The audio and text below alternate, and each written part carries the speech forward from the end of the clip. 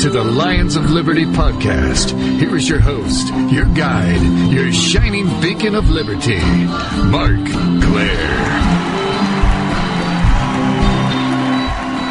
Hey guys, welcome back to your Liberty home away from home, as well as my actual home here at the Lions of Liberty Studios in sunny Los Angeles, California, just outside of Marina del Rey. And man, it's a nice day here. It's a nice calm day here, but it seems that there's some crazy stuff going on in the world. If you watch the news or if you're on social media, like I usually am, there's apparently there's this Ebola thing that's everywhere and is going to kill us all, potentially. There's beheadings in the Middle East. There's all this war fever. Does anyone remember that we're bombing Syria, by the way? Has that kind of fallen out of everyone's minds? You know, there's just so much going on. Police violence. There's still crazy stuff going on in Ferguson. I mean, it's enough to just make you want to unplug, watch the baseball playoffs, watch Monday Night Raw, whatever it is you do to distract yourself from all the nonsense and craziness and hectic stuff that goes on in the world. But it's times like these that I remember why I started this show a little over a year ago, and even further back, why I, along with some good friends of mine that longtime listeners have met on this show, started LionsofLiberty.com several years ago. Why I supported Ron Paul a couple times. And it was out of a sense of seeing more justice in the world, of advancing the ideas of liberty and individual rights. And times like these, there's a lot of noise out there. It's even more important to focus on advancing ideas, to focus on engaging in rational political dialogue while all the mainstream talking heads, Ben Affleck, are screaming their lungs out. I just picked on Ben Affleck. I actually don't mind the guy. He's a decent actor, but I do remember him just screaming at the top of his lungs at Bill Maher recently. And I'm no big Bill Maher fan either, and I'm not even taking a side on the issue. This is a side rant, as is known to happen here, but if you watch that clip, Ben Affleck's a maniac, okay? That's just all there is to it. But, we need to engage in rational dialogue is the point. We need to sit down, calm down, Ben, and engage in rational debate. That's why I started this show. I wanted to bring people on, people I agree with, many people I don't completely agree with, and engage in a rational dialogue without all that background noise, without all the screaming, without all the hysteria. And in recent months, I've come across a kindred spirit who has sort of been trying to do the same thing, albeit in a slightly different way. And I'm thrilled to have him on the show with me today. He is the purveyor of PoliticalBadger.com and the host and producer of the Political Badger podcast, which you can now find on this very website, LionsofLiberty.com as well. Jack Thompson, welcome to the Lions of Liberty podcast. Mark, thanks so much for having me. Glad to be on. Yeah, Jack, well, it's great to have you not just on the show as a guest, but also as a partner. You are now carrying Lions of Liberty podcast on your website as well, and we're carrying yours. So, it's good to find someone else to connect with, find someone else that's kind of doing a similar thing, starting their own project and, traveling along a similar path. Yeah, I think you had a little bit of a head start on me, and I've learned a thing or two from you, but it's been a very valuable partnership, and I really enjoyed working with you thus far, and I know I speak for you when I say I hope this turns into something bigger and better.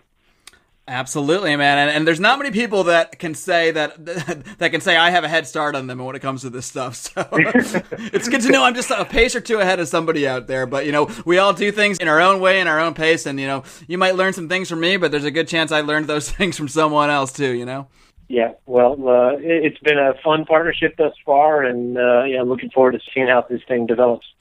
So tell me, Jack, why don't we just kind of start at the beginning here? As I try to do with most of my new guests to the show, how did all this stuff start for you? When did you first get the political bug, and how and why did that evolve into your advocacy for liberty? I grew up as a typical neo-conservative. My father is a conservative, and I have to say, to his credit, he's definitely come around to my way of thinking a lot. But, I kind of just bought into the, typical party line on everything. The big war guy, I was excited for the Gulf War and thought that was a pretty cool thing for some reason.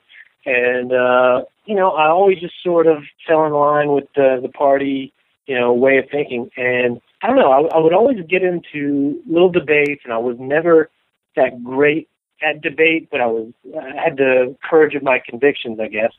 And, but I would always leave the debate feeling like, I don't know, like something was missing. I felt like...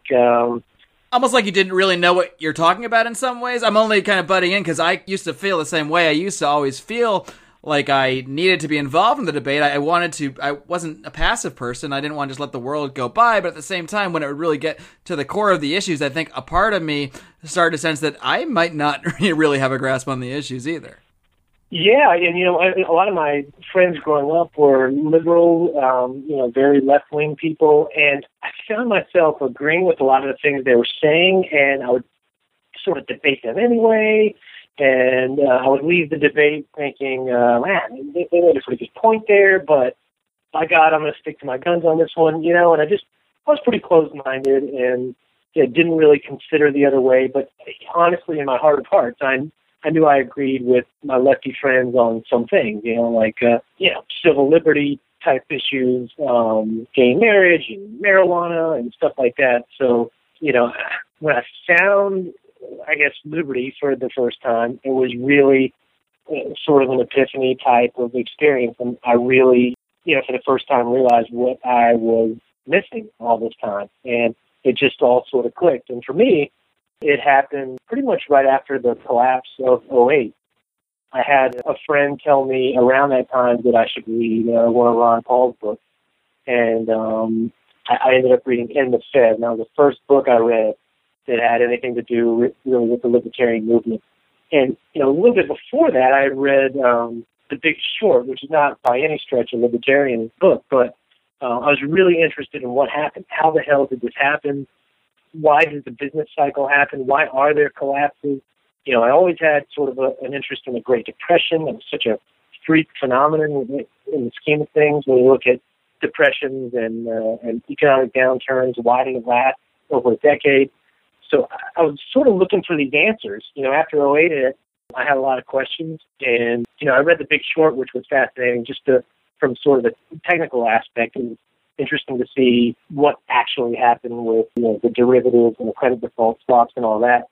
Pretty soon thereafter, I read Ron Paul's book In the Fed, and I realized the Fed is really the creator of all economic malaise, for lack of a better term, or most of it. And from that point on, I had the bug. Started watching videos and reading articles and reading books, and just could not get enough of it. And what are we, 6 years later, nothing has changed. I still, I pretty much abandoned every TV show I watch. Not nearly as big a sports freak as I used to be. I come home and I can't wait to, we put the kids to bed, and I can't wait to read my favorite website and catch up on some articles, watch a few videos, read a book, and educate myself. Your favorite website you mentioned there, is that lionsofliberty.com, I presume? Or Yeah. I joke, of course. There's a lot of great libertarian websites out there as well as your own. Yeah, I tell you have a great website. You have great stuff on there. You have some really good writers.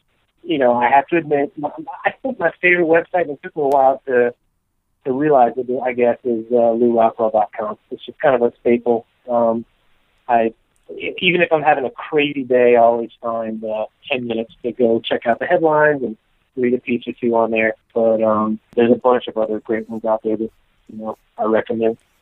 It's funny you mentioned there how the issue of the Fed and the economy is what got you into liberty in the first place. And I find that people that come into this liberty stuff, they come from a lot of different ways, a lot of different. Now, I'm similar to you. I kind of grew up in a conservative household. I mean, you might even say neoconservative. My dad supported the Gulf War, both of them. But what really got me personally into the liberty movement was the war issue, because after 9/11, something struck with me, and I just thought it was there had to be more to why this thing happened than just what the company line, than just simply, United States is freedom, and these guys irrationally hate freedom, and that's that. It just didn't make sense to me, and I started to really think of and look into things more at that time, and I remember really being struck about maybe a week or so after the attack, maybe not even a couple of days, and there were all these reporters in Afghanistan talking about how there's rumors of an invasion, how we're going to invade Afghanistan. I just kept hearing this over and over, while at the same time I was thinking, wait a minute, weren't 15 of these guys from Saudi Arabia, and it just wasn't adding up to me. So that's what really got me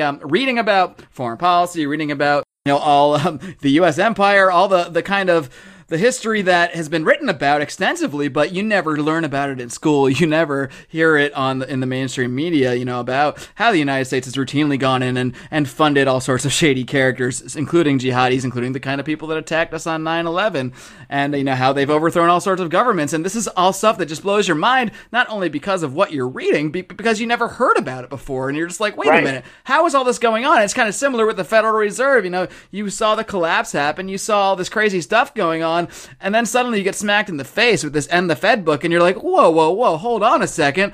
Why have I never heard about this before? It's so crazy, and it blows your mind so much that you're thinking, if I haven't heard about this stuff before, well, what else am I missing out there? And that to me, that's what really got me digging further, and it sounds like it was similar for you as well. Yeah, absolutely. I mean, that's sort of what makes it so addictive, I think, for me, is that my mind is constantly being blown, especially when you learn sort of the revisionist history. I'm a big Tom Woods fan. I listen to his podcast a lot, watch videos and speeches he's made, read his books, and I love to hear him tell sort of the real version of history. Tom DiLorenzo is great. I think you've had him on your show. Yep. His book about Abraham Lincoln and Alexander Hamilton are incredible. A lot of folks have written about FDR and the New Deal, and it's the exact opposite of what we learned in school, and it blows your freaking mind because we have been so, I guess, institutionalized to believe that, hey, government's here to fix your problems. FDR got us out of the Great Depression. The New Deal was a wonderful thing. Abe Lincoln was the greatest president we've ever had. And when you realize that all that stuff is the exact opposite of the truth, it really is mind-blowing, and it kind of makes you thirsty for more. So that's why I just can't wait to get home every day and do some more digging and learn some new stuff that blows my mind. And it seems like, you said you were thirsty for more, and it seemed like maybe we're still thirsty no matter how much you were reading and consuming, to the point that you needed to maybe quench that thirst by starting your own project. So what was it that actually inspired you to take that extra leap beyond just educating yourself and, attempt to create a vehicle to educate others with your own website, with your podcast? How did all that stuff come about? Yeah, I have to admit, it was the idea of my best friend. And I hadn't even considered the idea, but I was talking his ear off about this stuff nonstop. And we talk a lot, me and this guy, Brent. And, he probably was getting sick of hearing me, so he said basically, why don't you put these thoughts down on a blog? And, we had a pretty long conversation about it, and he told me about some of his favorite blogs, and, the idea that maybe this could turn into something bigger was sort of enticing. I'm sort of a goal-oriented guy, and I like the idea that, maybe it could turn into something more than just a place where I write down my thoughts. But that's how it started, and I always loved to write, and was a decent writer in high school and college, and always had sort of aspirations of at least making a serious hobby out of writing, and was always just, I guess, too lazy or whatever to actually do it. But this was the perfect storm. So I'm passionate about the libertarian movement, and I enjoy writing, and just kind of put it off for years. So per his suggestion, I decided to give it a try, and got really good feedback from friends and family, and then started to amass a little following, and that sort of gave me some confidence. And during my, I guess, path, for lack of a better term, I had reached out to several people, but one of the folks I reached out to was Michael Munger, who, I'm in Charlotte, North Carolina, and he ran for governor as a libertarian candidate in North Carolina in, I think, '08. So I had reached out to him. He's an economics professor, by the way, at Duke University, so obviously a smart dude. And I'd reached out to him via email on a bunch of occasions, just asking him basic economic questions. And he was always very receptive and got right back to me, which I found very cool. And I had the idea of interviewing him for the blog. And he said he would prefer to do a written interview. So I put the time into it, came up with a bunch of questions that I was curious about. And he responded back, and I put down this written interview on the blog. And again, got some good feedback on it. And then my second interview was with Dr. Jared Casey, who's out of Dublin, University College Dublin. And he's affiliated with the Mises Institute. wicked smart guy. And so I interviewed him, and I recorded the call because, it was going to be another written interview. I was going to write out, kind of a summary Q&A style of the interview. But, I recorded it, and I played it for Brent. And Brent was like, dude, this sounds amazing. You should start a podcast. And I said, all right, I'll give it a shot. And so I released it as a podcast, and I really, got the bug for the podcasting thing. And it kind of led me to where I am now. How about you? I'm very curious how you got started in the podcast world. Yeah, well, it was similar in a way. I mean, I had started this website along with a few friends of mine a couple years prior, and I had always kind of loosely kicked around the idea. I started to get really into podcasts, listening to a lot of different podcasts, and I started to really think about doing one of my own or of our own at some point, but I had never really actually sat down and said, all right, I'm going to do X, Y, and Z steps to actually get there, until one day I was trying to write up an article about intellectual property. And I had emailed Stephen Kinsella a question about, what he thought about something. I think it was relating to the Ron Paul channel and, people copying his paid videos into YouTube and that kind of thing, and the libertarian stance on that. And I just emailed him a question and thinking we'd conversed before, so I thought he might get a response. And he emailed me back and said, well, yeah, I can give you a response to this, but, it'd be a lot easier to just, talk about it over Skype or phone or something like that. I was like, oh, well, okay, well, that's nice of you. Sure, I'll hop on. And at that point, he's like, yeah, we can record it for, a show if you want, or a podcast. And I was just like, oh, okay, I'm doing a podcast. So I really didn't have any sense of what I was doing or anything. I just kind of did a little Googling, like just figured out the best way to maybe record it. And I hopped on Skype with him, and here we went. I hit record, and I mean, listening to my first episode now is just, it hurts in some ways because I'm not as smooth with my questioning. I didn't really have things mapped out in the same way I kind of do at this point. But yeah, I mean, it went well. We talked for like an hour or so, and an hour after that, it was posted up on the internet. And next thing I know, people are listening to it and commenting on it, and I'm just kind of like, all right, I guess this is episode 1, and now I have a show. So it's kind of funny because I had talked about it before and thought about it, but it sometimes it takes another person, like it did with you, to actually get you to do it, whether it's you talking to Gerard Casey or your friend actually saying, well, hey, dude, you have this thing recorded. Why wouldn't you make it a podcast? Hello. So sometimes it actually takes that person to say that word podcast or just to give you that extra push to actually take the action. Right. How do you think you've improved as an interviewer, as a podcaster? Oh, man. I think I have improved quite a bit. I mean, not to toot my own horn, but even just listening to my earlier episodes, I definitely didn't have maybe as much of a grasp of the kind of questions. And I think you'll agree with this, though. I find it very difficult. And it's a really tough skill to develop, but I think I've been, over the last year or so of doing this, developing it slowly. It's a skill of listening to someone else and taking in what they're saying as they're saying it, while at the same time thinking of what you're going to say to them next. And that thing you're thinking of next might change every second based on the way they're taking things and the way, the way they're going. When I first started, I kind of had a plan for every interview, sort of like, oh, I'm going to ask about this, and it's going to lead to this, and it's going to lead to these 6 things. But then, as somebody, I would get a guest on, and he would skip from step 2 to step 7. I'd be like, whoa, hey, this wasn't the plan, but he's not on my plan. He's just talking like a normal person. So you take it wherever it goes. Or you ask one question, and then in his long diatribe, he answers like 8 of your questions you had prepared. And like, oh, right, you're like, whoa, now what do I do? He covered a lot of ground there, so I can't skip to the next thing because the next thing he already talked about. So yeah, and the ability to do that on the fly. Now, it's nice that I have a pre-recorded show, so I can fix some things if I really do stumble and I really need to take a second to think of things. And thanks to my wonderful editor, John Dobner, he always makes it sound great for me.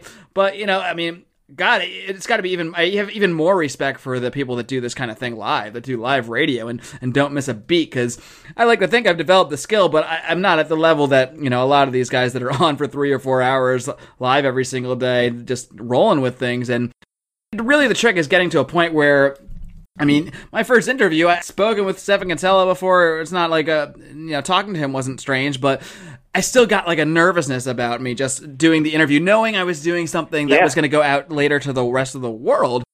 In some ways, I still get it just a little bit. It's definitely died down to the point where it's totally natural for me to hop on the microphone and just talk to somebody. And, I'm not really worried about it anymore. But there is still that little tinge of almost like microphone stage fright where you're like, man, I don't want to sound like an idiot. I have to be organized here. I have to know what I'm talking about. And that's what drives me to really be prepared for my shows. What about you? What kind of preparation do you do for your guests ahead of time? And how has that kind of evolved over the course of your journey here? First of all, I mean, in regards to nerves, I mean, I still get... Now that's getting nervous. Jack, where'd you go? In regards to preparation, I do get nervous. I still get nervous. And the nerves have definitely subsided over the course of my, experience with the podcasting. But obviously, depending on who the guest is, for Paul Craig Roberts, I got very nervous before that one. But regardless of who it is, once the podcast starts and we start talking, the nerves just totally go away and, typically flows pretty well. I would say my, preparation has evolved in that, early on I was ridiculously prepared. I mean, I wrote down every question I was going to ask, some possible questions I would ask. Now I have more of a basic outline. I definitely have several questions I want to make sure that I ask, and I'll make a few notes, but I'm not nearly as, anal about, writing down every specific question. It definitely flows a little more. And, some of the feedback I got early on from friends and family was it was very, sort of robotic, and it was like question, answer. And so I've really been trying to work on making it flow a little more, making it a little more conversational. And I think not having such a concrete plan going in definitely helps it flow. Yeah, because then you don't freak out so much when things don't go according to that script or whatever. I kind of noticed the same thing, as I went along, and every single week I would feel a little less nervous. And you're right, as soon as you actually start the call, it's fine. After that, it's totally fine, because then you're just talking to another person who's generally interested in talking about what they want to talk about, or you wouldn't be having the conversation on a podcast in the first place. So once you actually get into the subject matter, you forget about whatever things you were worried about in terms of nerves, because really there's nothing to worry about. You're just talking to another dude or a woman or what have you. I mean, they're people just like you and I. So, whatever minor kind of celebrity fatigue might have on some of these people, they might not be celebrities to the rest of the world, but to us kind of Liberty weirdos, that a lot of these people are kind of celebrities to us. So that there can be a certain intimidation factor in the first place, when you think, oh, maybe I'll sound like an idiot, or I'll ask some stupid question or whatever. But, once you really get into it, you realize, they're passionate too, and that really helps things along, because it's helpful when they want to talk a lot. And usually my guests do want to talk a lot because they've either written a book or done some kind of project where they've really poured their heart and soul into it, just like we're doing with our own projects. So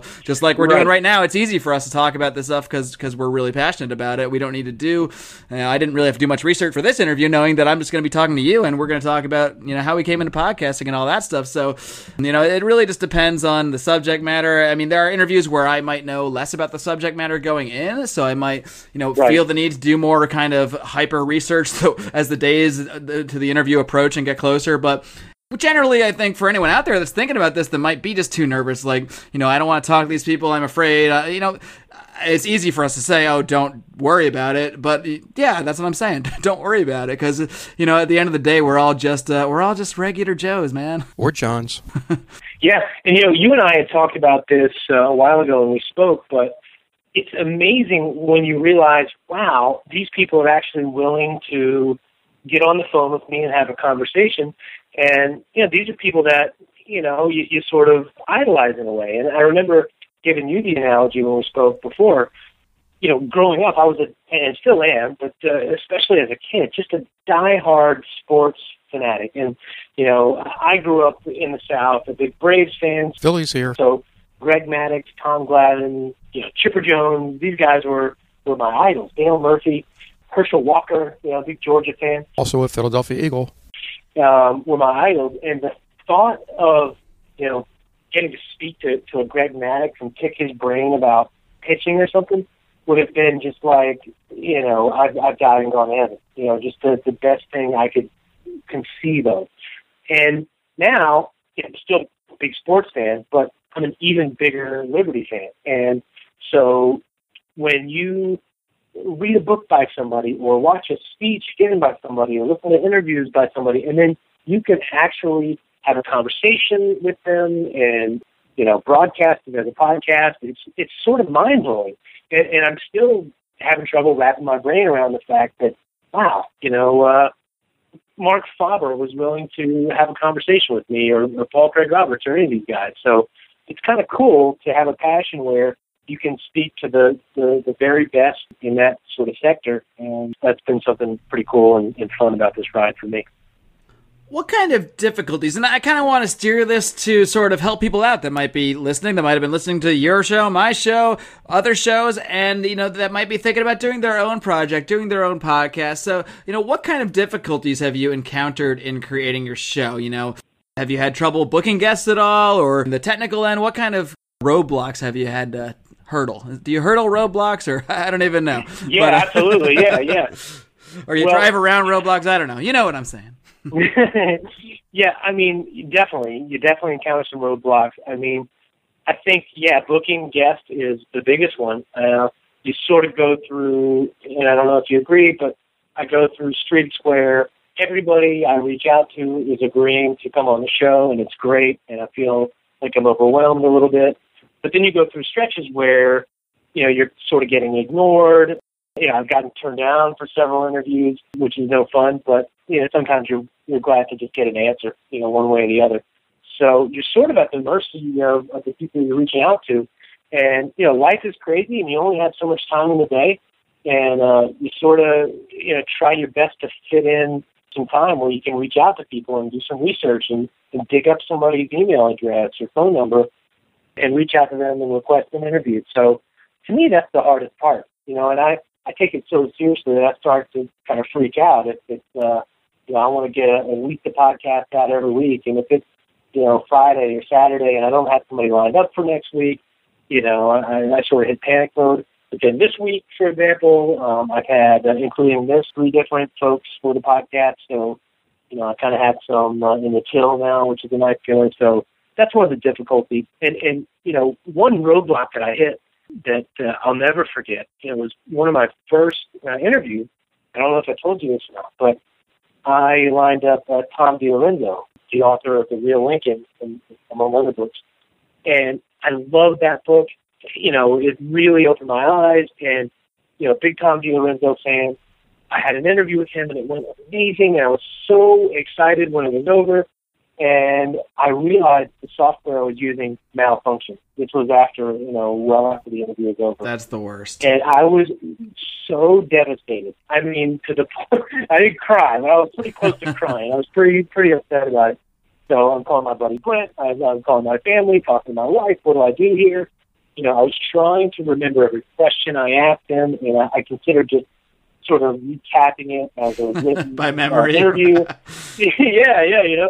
And, I decided to suck it up and to reach out to Tom and tell him what happened and ask him if he would redo it. And I was so embarrassed to do that, but I did, and he was so gracious and understanding, and he even made a joke that he assumed it was the NSA or somebody sabotaging the interview. So, but he agreed. It took a while. He was on vacation, so it took us a while to get the thing rescheduled, but we did it again, and it all turned out good. But that was a pretty major hiccup I had early on. How about you? What are some hiccups you had? Yeah, well, I had something similar happen, kind of a technical end, too. We had a call. I was talking to Robert Wenzel, and we had the call start to break up. So, when that happens, I'll sometimes drop the call him back, and, that'll usually fix the problem. So, and it did in this case. Everything sounded great when I picked him back up. And, we talk for 15, 20 minutes, and then I look up and I realize I'm not recording. So hey, we still had a good chat for 15, 20 minutes, but I realized it while I'm talking to him. So I'm looking up and I'm just like, oh God, what do I got to stop him from talking right now, because I can't let him go on another 5 minutes and not being recorded. So I just said, hey, Robert, I'm so sorry. But I did not press record. It's just straight up admitted what happened, and he was so accommodating and so nice. I think especially in his case, because he actually told me a story off air that he actually did a whole interview and didn't didn't have it recorded either. So, he had experienced similar things doing his own podcast. So, he was very accommodating and very understanding. So it's especially helpful when you have someone that's done that kind of thing before, and they get, this stuff just happens sometimes. And, luckily he's passionate about what he's doing too. And he was more than happy to just, pick up where we left off and basically just repeat what he had said for the last 20 minminutes. So, it's cool that most of the people, I've never had someone flip out. I have had moments that didn't make air where I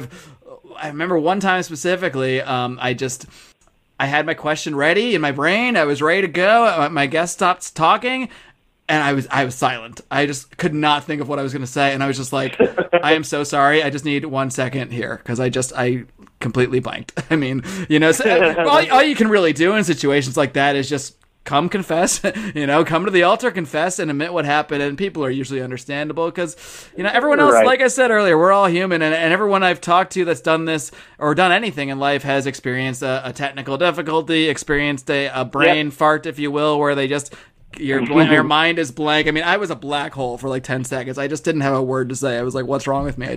I knew what I was going to say, and now I have no clue suddenly 1 second later. Yeah. So, but yeah, I mean, it reminds me of high school. Yeah, I was in high school. I was in a play once, and I forgot the words on stage, and I sort of blanked out there, and it was the worst feeling in the world. But reminds me of every time I try to talk to a girl for the first 10 years of doing that. Hey, how are you? Right. Oh crap! What the hell do I say now? Now what do I say? Right. What about some of your guests? Let's talk about a few of the guests you've had on.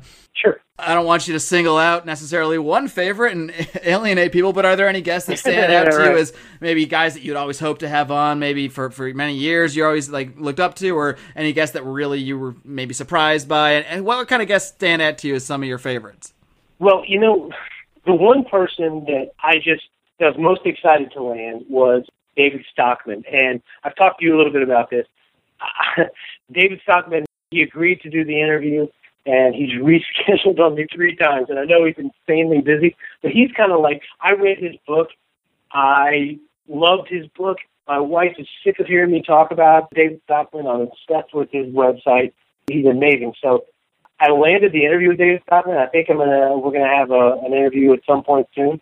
But he rescheduled on me 3 separate times now. So I'm hopefully get him on the show. So that'll be, for me personally, the guest that I'm most excited to sort of land. Now, honestly, I think my favorite guest I've had to this point, and I already mentioned him, was Dr. Jared Casey. And I don't know if you or your listeners are familiar with Dr. Casey, but again, he's a professor at University College Dublin. I found out about him through Tom Woods, and Tom Woods has had him on his show. He teaches a course or two on Woods' Liberty Classroom.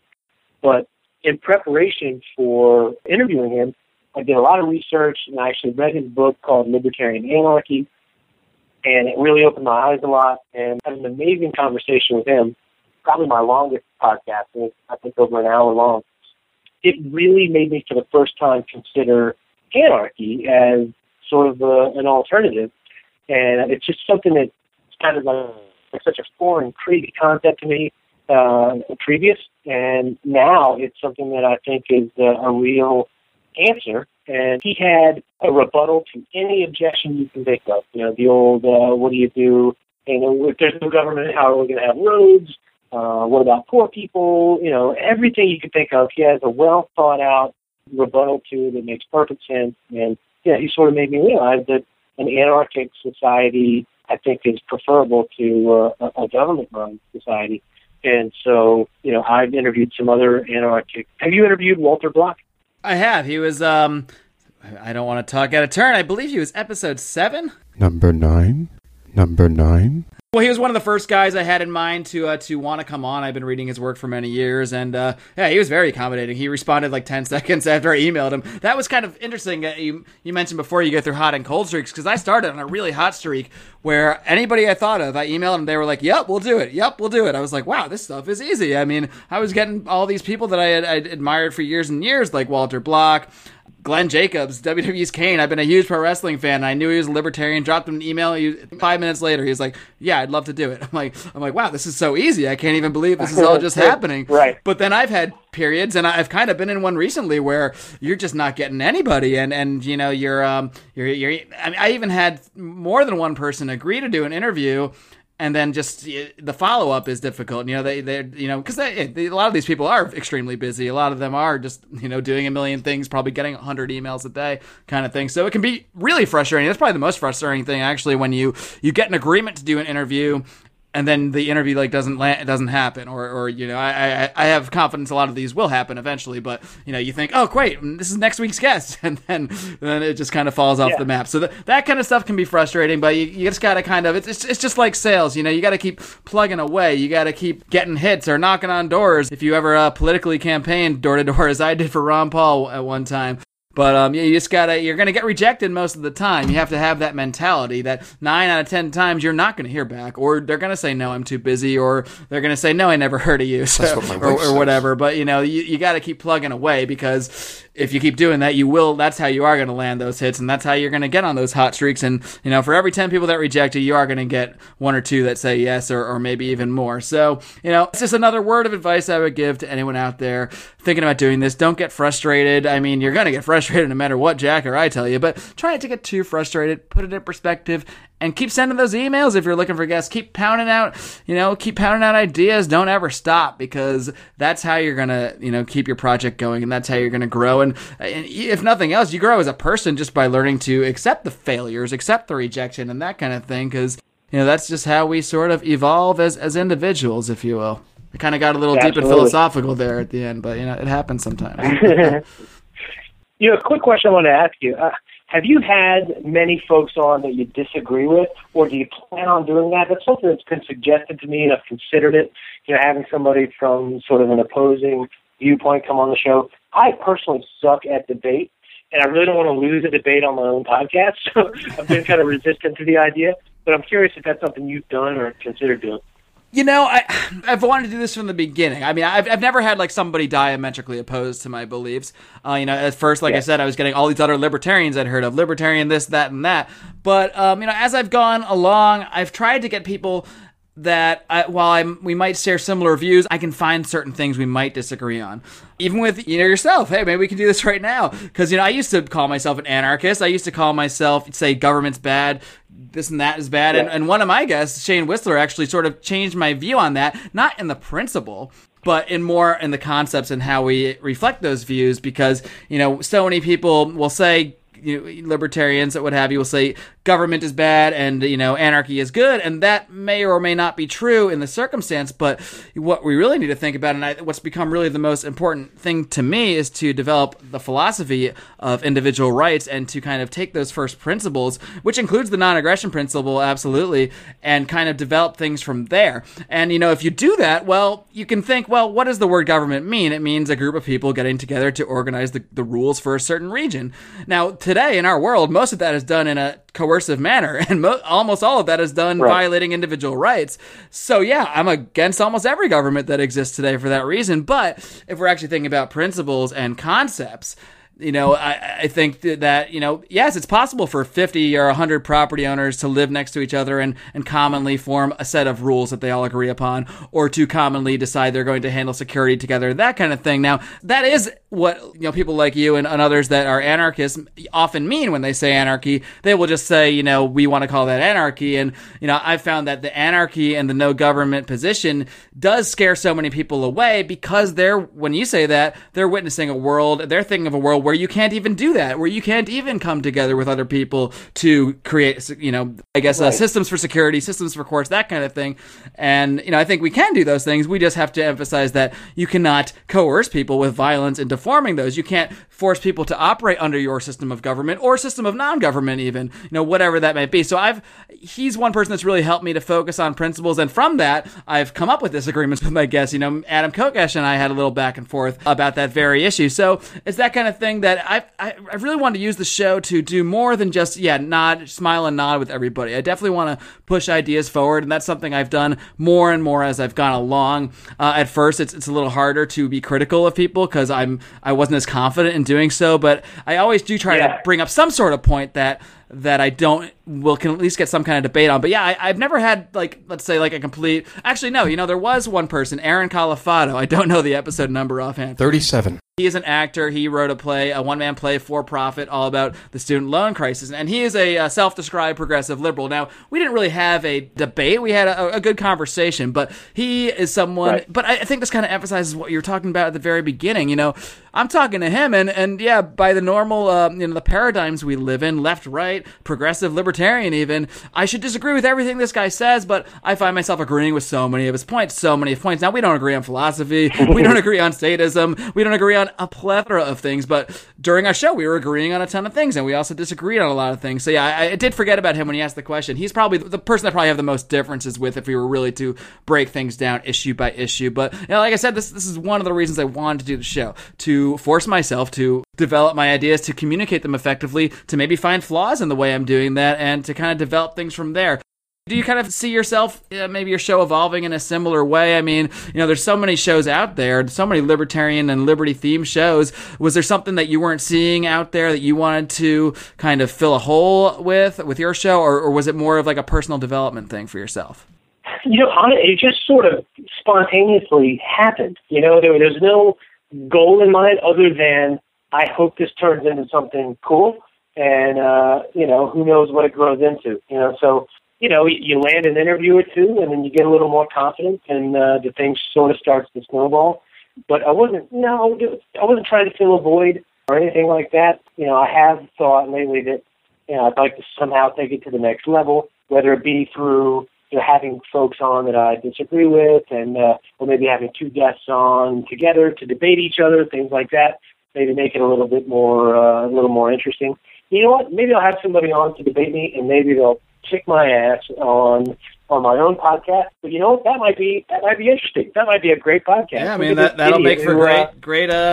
I don't want to say great radio. It's not radio anymore, but you know what I'm saying. Right. And I'd love to do the same thing. Maybe not have someone kick my ass, but I really want to get someone that. Right. Has no concept of libertarian views or something like that. Somebody where I'd have to start from scratch and kind of see how that plays out. It's funny also that we mentioned sticking to the script and how our guests will take us off it, because I had meant to ask you half hour ago, probably, a question, and you skipped into talking about your guests, and I got totally past it. But I do want to hit on this point before we wrap up, and I'm just curious how you came up with the political badger moniker. Oh, man. I don't know if I'll be able to verbalize this without sounding like a complete weirdo, but... hey, welcome to the Lions of Liberty podcast. All right, we're all weirdos here.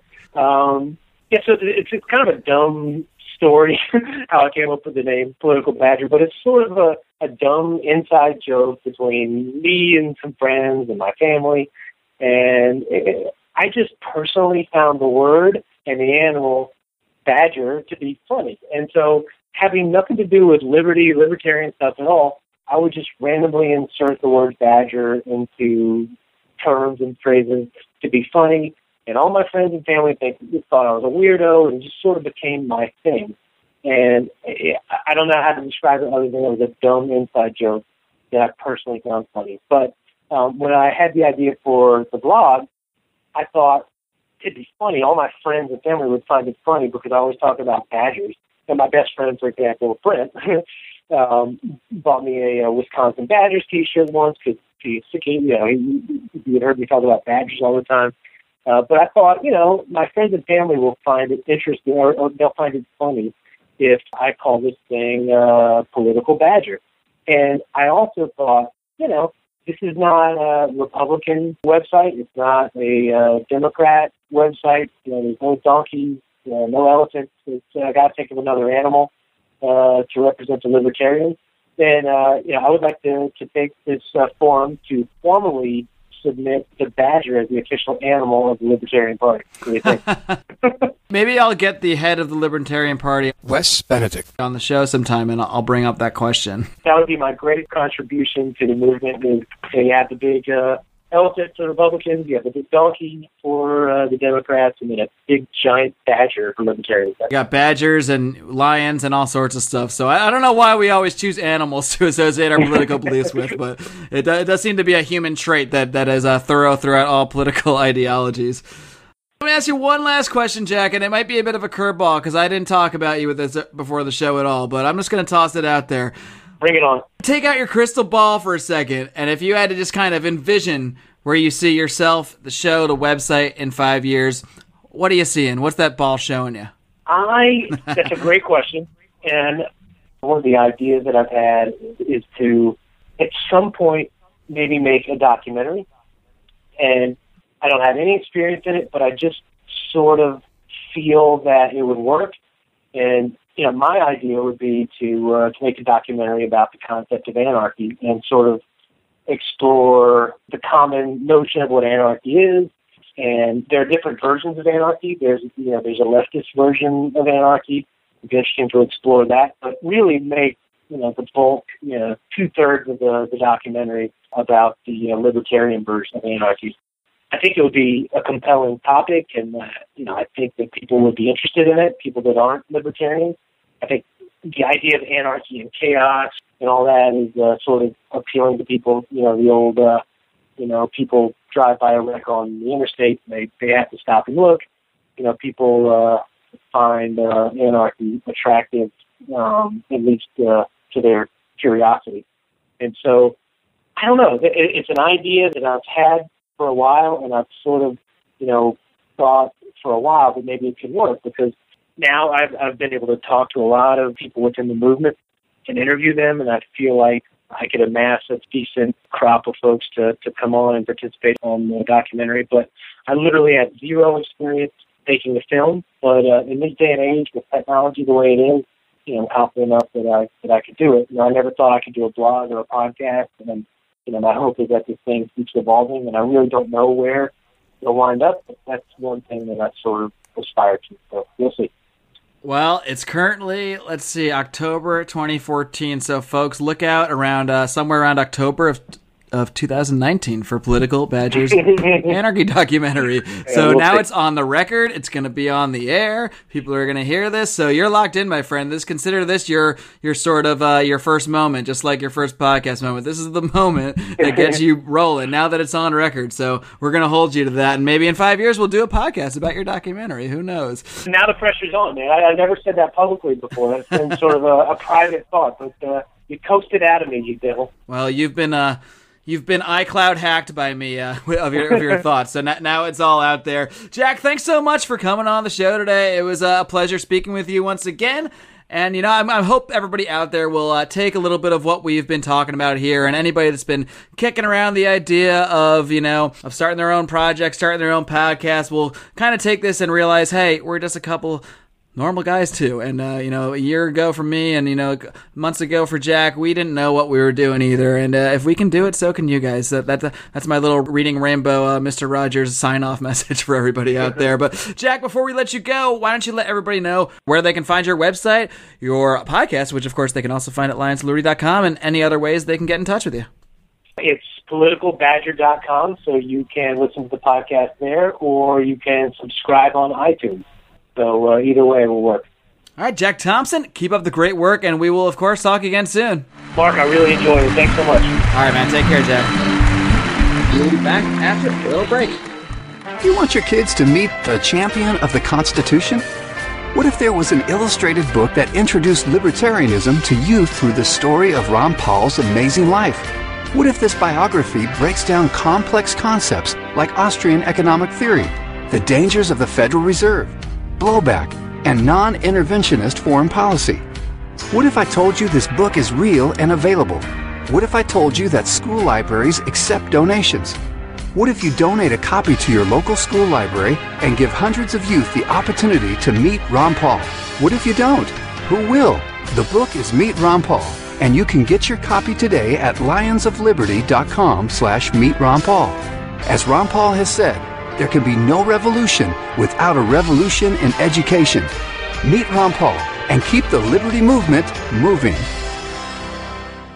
Hey guys, Mark Claire here, lionsofliberty.com, where we strive to advance the ideas of liberty daily. We bring you the Morning Roar. That's right, every Monday to Friday we'll have a brand new edition of the Morning Roar, where we provide a roundup of some news stories that you may not find in the mainstream media or even in your typical social media newsfeed. We find stories that relate to the ideas of liberty and provide you with our liberty perspective on them. We wrap it all up every Friday with Felony Friday, where our own John Odermatt goes out and takes a look at some sort of felony. There's felonies committed every day, whether it's a felony committed by the police, a politician, or even an average citizen. You can find all of this and so much more over at lionsofliberty.com, advancing the ideas of liberty daily. Chris Rossini's new book, Set Money Free. Set money free. What every American needs to know about the Federal Reserve. Set money free. With a special foreword by Ron Paul. Set money free. It has easy to understand questions and answers. Set money free. Buy Set Money Free on Amazon.com. Set money free. Chris Rossini's Set Money Free. Set money free. Set money free. This is Glenn Jacobs, and you're listening to the Lions of Liberty podcast. Here is your host, your guide, your shining beacon of liberty, Mark Claire. All right, everybody, I really hope you enjoyed my interview with Jack Thompson, a.k.a. the Political Badger.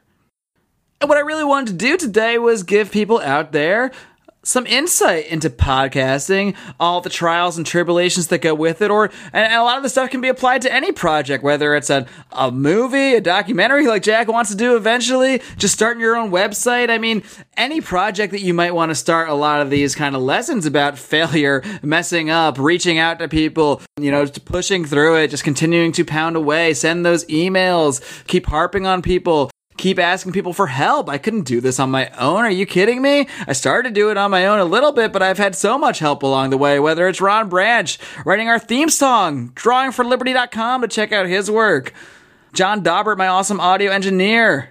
Thank you, Mark. My pleasure. Any of the amazing guests I've had on. Without my guests, this is just me rambling for 40 minutes. 40? So there's so many people that it's taken to inspire me, to help me along the way, and it's the same for you, and it will be the same for you guys if you're out there thinking about doing something similar. And in the meantime, I hope you'll at least keep tuning back to what I'm doing. Coming back in here each and every week, each and every Thursday at lionsofliberty.com, you can find a new episode of this very show. And of course, there are many ways you can subscribe to the show. iTunes, the Stitcher Radio app. You can hear us on Daily Paul Radio, Grassroots Revolution Radio, LRN.FM, the Liberty Radio Network. There are so many platforms by which you can hear this podcast that there are really no excuses not to be listening, unless you just don't like the sound of my voice or you just don't enjoy the show at all, in which case I just don't know what to tell you, because it is what it is. Whoa, that's a brilliant statement. But either way, even if you never come back again, I still wish just one thing of you, my friends, and that is to live long and live free.